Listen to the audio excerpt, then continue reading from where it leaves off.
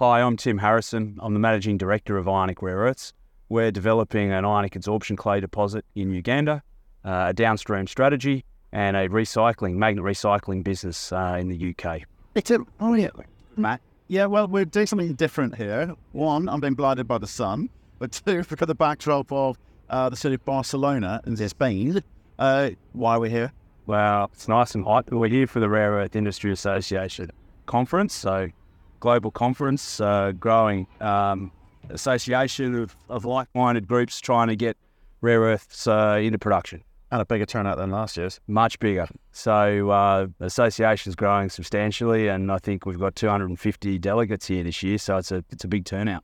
So we'll talk a second about your project, but what I'm hearing sort of in the corridors and bumping into people at breakfast this morning and so forth, there's a real kind of movement by the companies to try and work out who's who, how do they work together, what supply chains look like, where offtakes are coming from. So everyone's here to do business, aren't they? Very much so. I think from our perspective, we've been talking with lots of groups for 2 to 3 years, working out how we fit into a supply chain, who we work with, who we think technically has got the competency to be part of a supply chain with us. So when we commit our product into their facilities, into their production, we're de-risking our supply chain long term. Right, and what I've also seen downstairs is lots of Chinese delegations. Yes.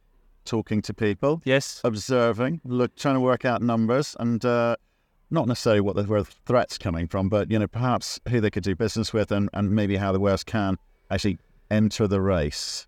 Yeah, look, I think they're here to have a look at what everybody's doing and probably understand technically and from a competence perspective where new supply may come from. So it's good to I suppose have some discussions with them and find out what they're doing. Right. Okay. As much as we keep our cards pretty close to our chest. Okay. The other topic of conversation is, and it's affecting everyone globally, which is when you're moving into that kind of, trying to move into that production stage, you've got to finance the build. So not only is it about planning how do you build, who you're building with, and where's your stuff going, but you've got to pay for this thing. Money is expensive, not necessarily available, and I think rare earths is not immune to that. So are there any people here that perhaps have got a view on that? I think money's available for the right projects, right. The right strategic projects that can put magnet rare earths into supply chains now. So we're aware of several groups now that are very, very keen on magnet production within a couple of years. Yeah. Which means the right projects have to start construction shortly. So there's a motivation to make it happen. It's just, you've got to do the work. You can't take shortcuts. Absolutely. And nice segue. Belfast, how are things going? Very well. So very happy with the progress the team's made there. I think we've put ourselves in a great position. Over the last 9 months since we received the grant from the UK government, teams hit the ground running. We've added capability.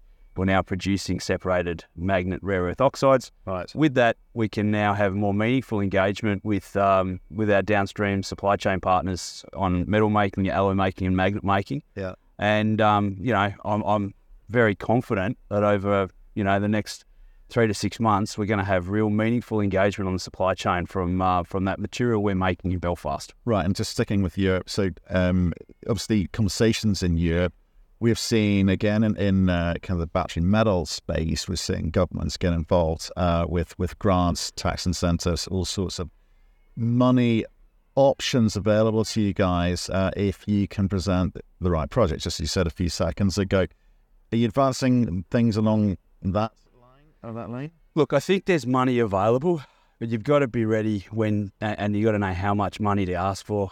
Right. You only get one bite of the cherry on this thing. Right. So I think we're looking at sort of the next round of funding, the next opportunity for support from governments on certainly with Ionic Technologies. Mm-hmm. I think the other very attractive thing about being in Northern Ireland is that we've now got access to investment not only from the UK government and Northern Ireland government, but through the Windsor framework, we've got the EU, and now with the Atlantic Alliance, the US.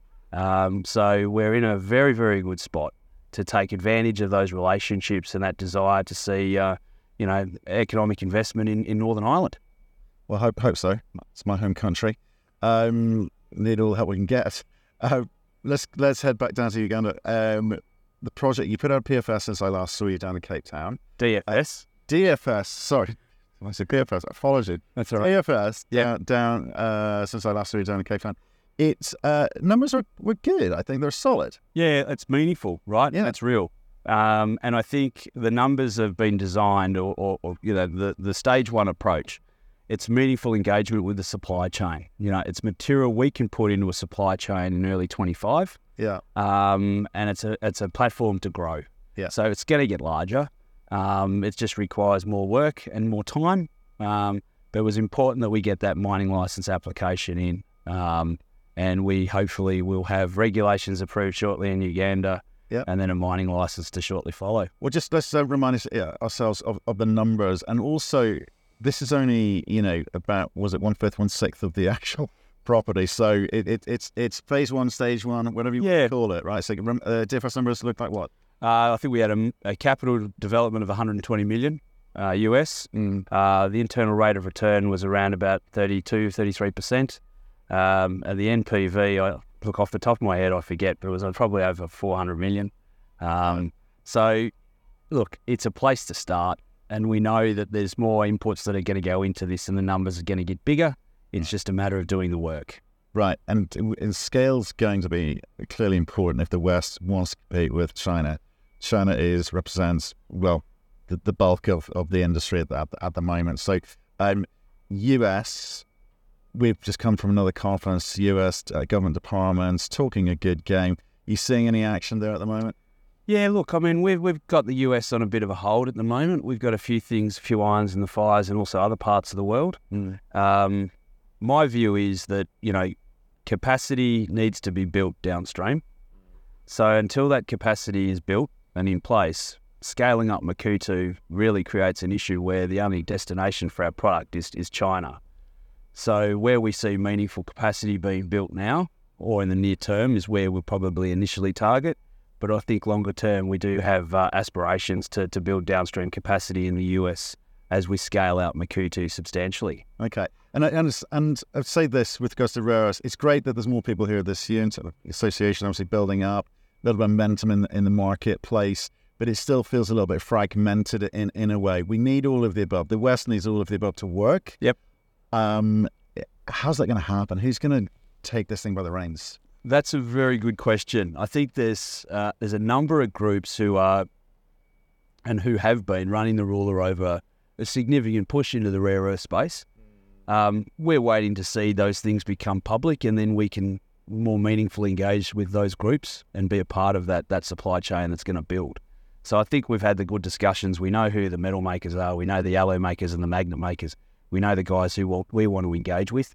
We're excited by the opportunity and working closely with them around sort of how we can potentially scale Makuutu up to meet some of their growth ambitions in both Europe and the US and North Asia. So, a lot of interest obviously from the Japanese and Koreans because they do have some very good magnet technology, and we have a good offering that can complement what they're producing. Okay, and just for your shareholders, and I guess anyone looking in now, the growth component is definitely there. Yeah, you've got it's good, but you've got a ways to go, which is good news for investors. And I think with the demonstration plant we're building at Makuutu now, we're going to get information that can fold back into a revision of a feasibility study, which helps us think about what does the potential Makuutu look like, which then helps us engage with our supply chain partners on metal making, alloy making, magnet making, to understand how much Makuutu can be a part of their needs.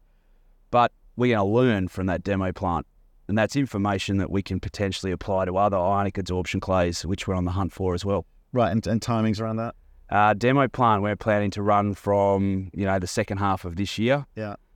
We've in the process of land clearing, sheds being ordered, should be delivered to site very shortly. We'll be doing the first phase of activity, which is heap leach columns and cribs. Then we build the heap leach modules later this year, and we've got to produce a substantial amount of MREC for a couple of partners or potential partners, for them to demonstrate ex-China supply for potential EV partners. It's kind of interesting at the moment. You're in the kind of last 10 yards, it feels like, of the race, where it's now none of this momentum stuff, none of this theory or hope stuff. This is like, you're putting this thing together. It's going to be built. Yeah. That's where the real value is going to come from. This is grind, it's hard work, right? We've been through that phase of it's easy to plug holes in the ground with drilling, right? It's what you do with that information afterwards to take it forward from a potential thing to something that's on the cusp of being real. And that's the grind that we're working through now. That's why we're adding capability to the team. We're adding thinking about the execution of the project and how we're going to take it to production. Good man. So time, Sam. Thanks, Matt. Bye.